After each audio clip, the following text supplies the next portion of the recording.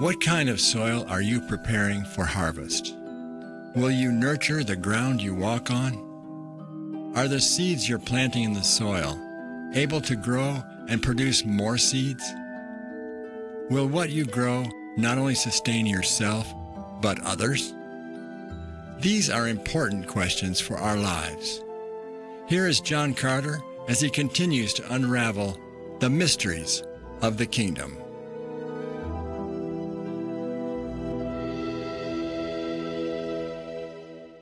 We ended part 1 with a text from Matthew.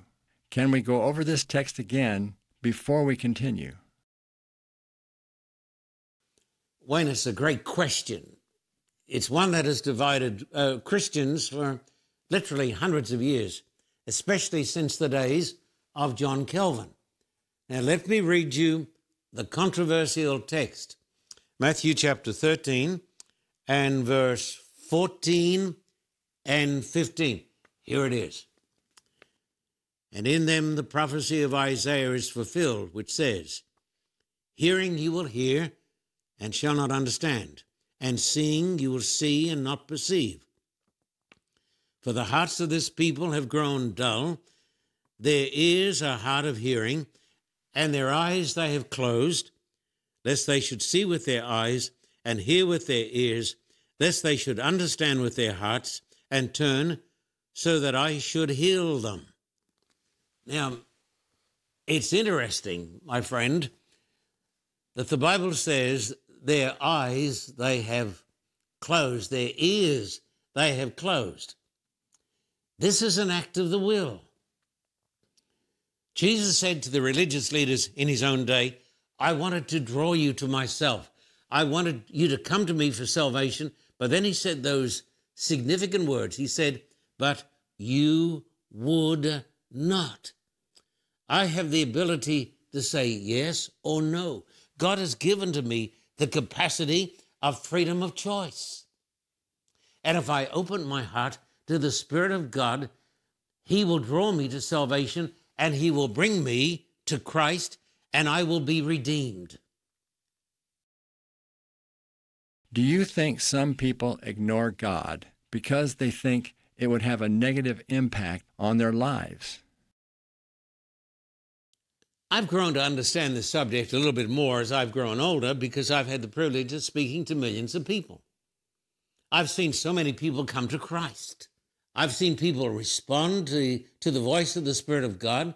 I've seen the Word of God get down into good soil, and I've seen people actually run to Christ. What I'm saying is this, and I'm not trying to be judgmental, but I'm saying this. It's almost impossible to get someone to see an idea when their salary, when their income, their lifestyle depends upon their not seeing it. Did you get this? It's almost impossible to get somebody to see a truth when his salary depends upon his not seeing it. And so here comes this tremendous conflict in the human heart. Remember, Jesus said this, John 5:40, you refuse to come to me so that you might have life. They could have come. When Jesus stood on the Mount of Olives and wept over the great city of Jerusalem, he said, how often I wanted to draw you to myself, but you would not. I want you to know this, my friend. The greatest truth in all the Bible is the truth of the love of God. That God loves you and Christ died for you. And he sends the Holy Spirit. And if we do not resist him, he will draw us to Christ and to salvation. Believe it, and you will see the glory of God. Should the church try to get rid of all the hypocrites and humbugs in the church? So you think it'd be a good idea to get rid of all the hypocrites and the humbugs? You know, God didn't make us the judge, did he? God is the judge. I'm glad that God is the judge. Some people think, they are the judge. This has happened in history. But I want you to think about something right now. I want you to think about this. This is not original with me by any means, but I'm going to say it just the same. Somebody said, if you're looking for the perfect church, don't join it, because it won't be perfect anymore. There are no perfect churches because there are no perfect people. You say, no, but I'm No, my friend, our perfection is found only in Christ. It is the gift of God. Matthew chapter 13, 24 to 28. I want to read you this passage out of the Bible because these are the words of our blessed Lord. Another parable he put forth to them, saying, the kingdom of heaven is like a man who sowed good seed in his field. But while man slept, his enemy came and sowed tares among the wheat and went his way. But when the grain had sprouted and produced a crop, then the tares also appeared. So the servants of the owner came and said to him, Sir, did you not sow good seed in your field? How then does it have tares? He said to them, An enemy has done this. The servant said to him, Do you want us to go and gather them up? And Jesus said, No. Jesus said, No, we're going to wait until the harvest. And here Jesus is talking about the church. Because, my friend, in the true church of the living God, you've got good wheat and you've got bad tares. You got the good and the bad. You got the sincere and you've got the hypocrites, and God is the judge, and we should not be thinking of having an inquisition. The wheat and the tares, the good and the bad. You've got them in the pews, and you've got them in the pulpits. You've got them in the leadership of the church. You've got them among the lay people. You've got them everywhere. But Jesus said, let both grow together till the harvest. It is not our work to try to get rid of the hypocrites and, as you said before, and the humbugs. This is the work of God. We should let God be the judge. Shall we have an inquisition? Well, they tried that, In Spain, they tried it all throughout Europe. The Roman Catholic Church decided they would purge the Holy Catholic Church of all the heretics. You know about this, don't you? They burned to death millions and millions of people. I've got pictures I've gone into some of the great museums in Europe. I've seen the pictures of the Inquisition. It was a time of hell because people tried to play God. But Jesus said, let both grow together till the harvest. Now, let me read to you from Matthew 13 and verse 28 and onwards. Listen. He said to them, an enemy has done this. The servant said to him, do you want us then to go and gather them up? But he said, no, lest while you gather up the tares, you also uproot the wheat with them. Let both grow together until the harvest. And at the time of harvest, I will say to the reapers, first gather together the tares and bind them into bundles to burn them, but gather the wheat into my barn. It seems very apparent to me that God is telling us, leave it alone. I'm going to deal with this when I come as the judge of all men and all women. Remember, God never gave you and me the role to be the judge. God is the judge. People watch Christians say one thing and then do another. Doesn't this hypocrisy hurt the church and keep people from seeking God? I know there are people who are like the Pharisees, think that they're the judge and they've got the right to get rid of all the humbugs and all the phonies. But God knows the heart. And God isn't finished with me yet. He's not finished with you yet, my friend. God is working on people. Let's give God some time. We need some time ourselves. Let me read to you from Matthew chapter 13, verse 37 and onwards. He said to them, "He who sows the good seed is the Son of Man. The field is the world. The good seeds are the sons of the kingdom, but the tares are the sons of the wicked one. The enemy who sowed them is the devil. The harvest is the end of the age, and the reapers are the angels." So God is the judge. God is going to clean up his church. God is much wiser than we are, and we should leave the work of judging to the judge. That's God. What is the harvest, and when does it happen? Well, I'm glad it's not the harvest yet, is it? I'm glad that God has given us some time. I'm glad that God is patient. I'm glad that God is patient with me. I'm a very imperfect person. I'm glad that my Heavenly Father is patient with me, as God is patient with you and your children, who sometimes can be quite obnoxious. I'm just talking about children, just as a broad statement, because, sometimes it's tough bringing up kids, but God is patient with our children. Let me read you a text, Matthew 13, 40 to 43. "Therefore, as the tares are gathered and burned in the fire, so it will be at the end of the age. The Son of Man will send out his angels, and they will gather out of his kingdom all things that offend, and those who practice lawlessness, and will cast them into the furnace of fire. There will be wailing and gnashing of teeth. Then the righteous will shine forth as the sun in the kingdom of their Father. He who has ears to hear, let him hear." So I say, let's go easy on our young people.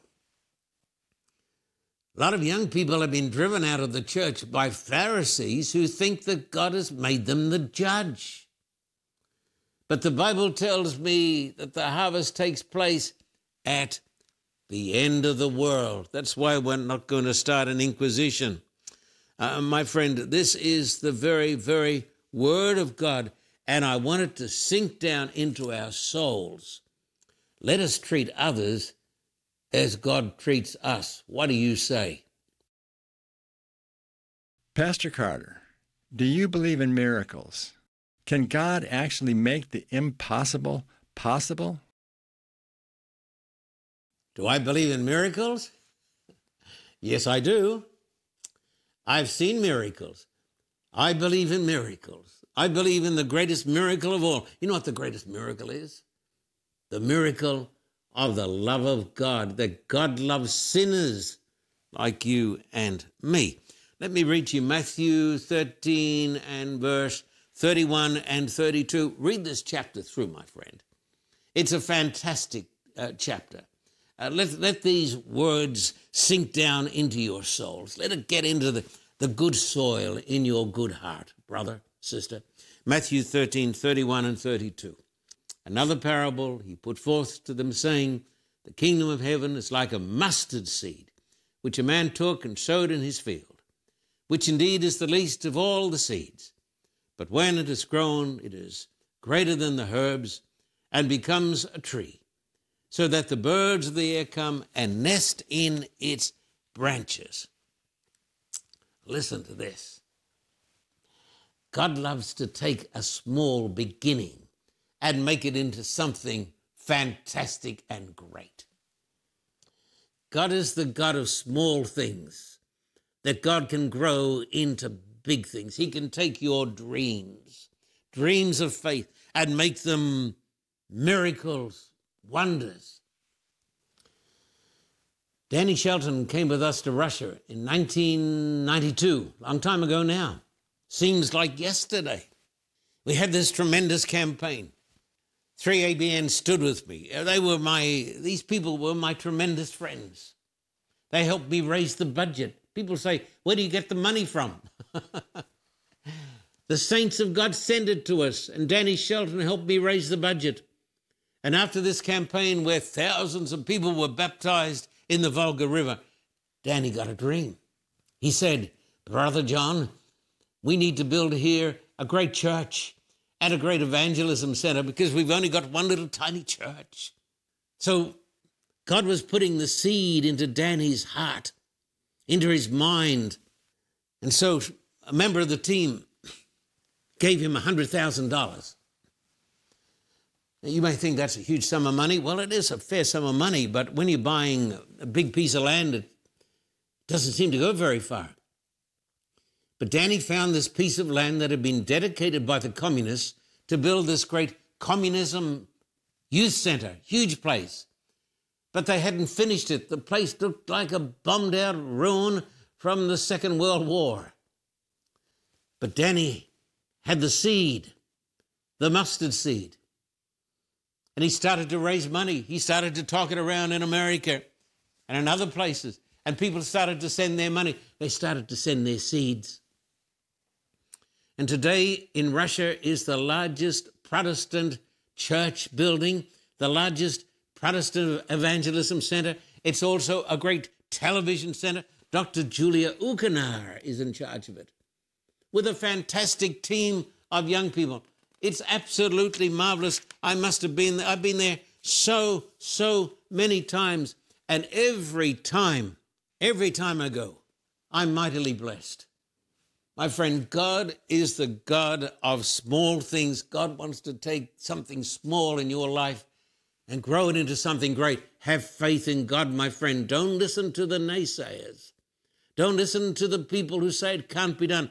Believe in the God who believes in you. Believe in the God of impossible dreams. I'm looking at Matthew, and there's a parable about making bread. Can you go into this and tell us how much yeast is needed to make a loaf of bread? Well, you're really asking the wrong person. You ought to be asking Beverly. Beverly's the authority. Or else you ought to be asking David, who's the camera person here today. You ought to be asking him because he makes all that sort of stuff. But I've never made a loaf of bread in my life. I want to live a bit longer. I don't want to be poisoning other people and poisoning myself. But now, okay, let me read you the text. Matthew 13 and verse 33. Another parable he spoke to them. The kingdom of heaven is like leaven, which a woman took and hid in 3 measures of meal till it was all leavened. How much yeast? Well, if you've got, say, a couple of pounds of flour, I understand you don't put in a couple of pounds of yeast.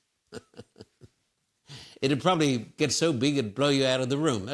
That wouldn't be good for you. It wouldn't be good for your indigestion when you try to eat bread like this. I'm told you get a tiny little bit of yeast, and a tiny little bit of yeast in a lot of flour, and a little bit goes a long, long way. What's the little bit of yeast? It is the gospel of Christ. You say, I just can't do anything. I'm not getting any help here. I got no money. I get no support. I want to do something for God, but I've just got nothing. Hey, you may only have a little bit of yeast, but a little bit of yeast with the blessing of God becomes a tremendous loaf of bread. I'm saying to you today, believe, put away your unbelief. Ever heard of Adoniram Judson? He was the great American missionary who went to Burma, absolute saint of God. When he got to Calcutta, he discovered from his previous theological teachings that he hadn't fulfilled all of his duties towards God. He wasn't baptized. So Adoniram Judson goes and he gets baptized in this little Baptist church. Over the door are the words, attempt great things for God. Expect great things from God. Let me say it to you again. Get it down here. Believe it. Attempt great things for God. Expect great things from God. That got down into the soul of Judson. He became this fantastic missionary to Burma, and God used him, my friend. God used him to do mighty, mighty miracles. Listen, please, please, believe in the God of the impossible dream. Believe in miracles. Believe in the God who believes in you. Believe in the God of the mustard seed. Believe in the God of the bit of yeast. Don't listen to the naysayers. Don't listen to the people who've got no faith. The church is full of people who've got no faith. Don't listen to them. Church boards and conference committees are filled often with people who've got no faith. They seem to think that their work is to stop the work from going ahead.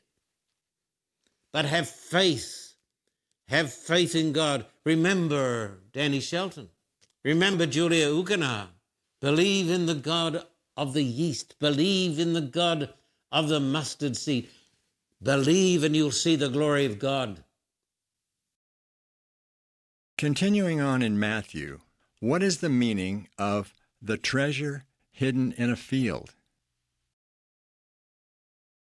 Well, let me read you the whole text, because if we get the text, then at least we can try to make a commentary on it. Matthew 13, 44, 45, 46, here we go. Again, the kingdom of heaven is like treasure hidden in a field, which a man found and hid. For joy over it, he goes and sells all that he has and buys that field.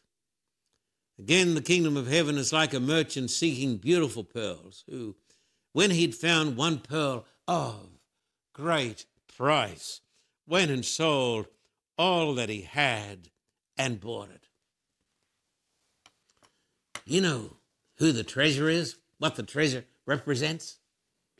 It represents Christ, the Bible, the gospel. You may be a multi-billionaire. God doesn't care how much you got or how much you haven't got. But you can have a lot of this world's goods, but if you don't have Christ and the gospel and the word of God in your soul, you're a pauper, terribly poor person. But once you have Christ, you have this treasure. And to gain Christ, we must be prepared to sell everything that we have and go and buy that field. My friend, there's a field for you. And in that field, there is the treasure.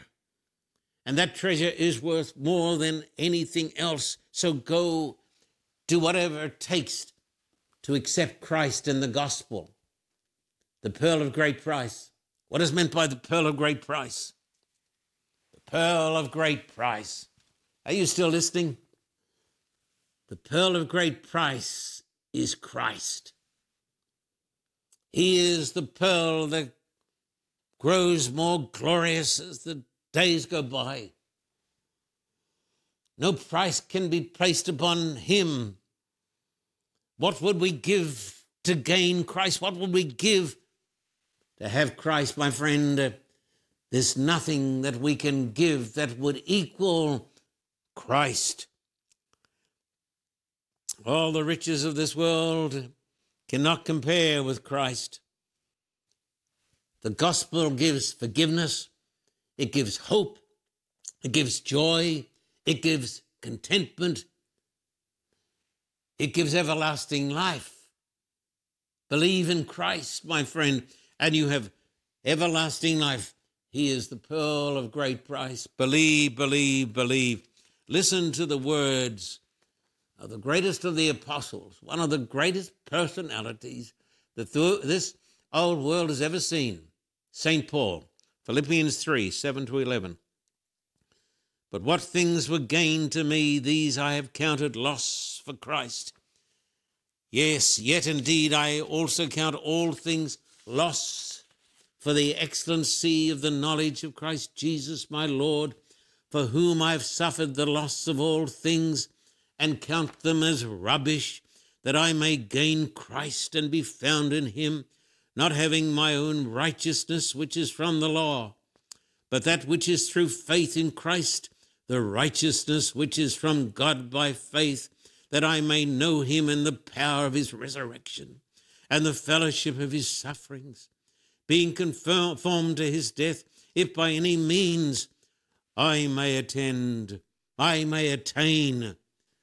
to the resurrection from the dead. Paul says, nothing compares. He said, I've given up everything. I count them as dung, horse manure, that I may have Christ. My friend, believe in Christ. When we ran the campaign in Kiev, had such vast crowds of people, but a big group came from Chernobyl, just on the outskirts of Chernobyl. They came in an old broken down bus with their pastor. I said, what brings you to the meetings? You've come from a radioactive area. They said, we've come that we may gain Christ. I said to the pastor, why do you stay? Why do you stay, young man? Don't you know this may kill you? He said, that I may gain Christ. He said, I don't care about my life. The only thing that counts, he said, is Christ. Christ. My friend, from my heart to your heart, believe in Christ. Let the seed go down into good soil. Accept the pearl of great price. Take him into your heart. Take the treasure. With Christ, you and I have everything we need. Believe in the Christ who believes in you. Amen. Many people, no matter what their age, still have their first teddy bear. It's hard to let them go. Their stitches might be loose, the stuffing flat, one ear a little lopsided, but they were always there for us. Imagine giving a child their very first teddy bear, especially when they are sick and lonely. They will always remember that someone they didn't even know cared enough to bring them a new friend when they needed it most. Will you help the Carter Report bring cheer to these children? You can mail a bear or send a donation, and we will buy the bears for you. Please send your bears or a donation to the address on the screen. For COVID protection, please send the bears in their original packaging. Thank you for your kindness in giving cheer and comfort to children in need.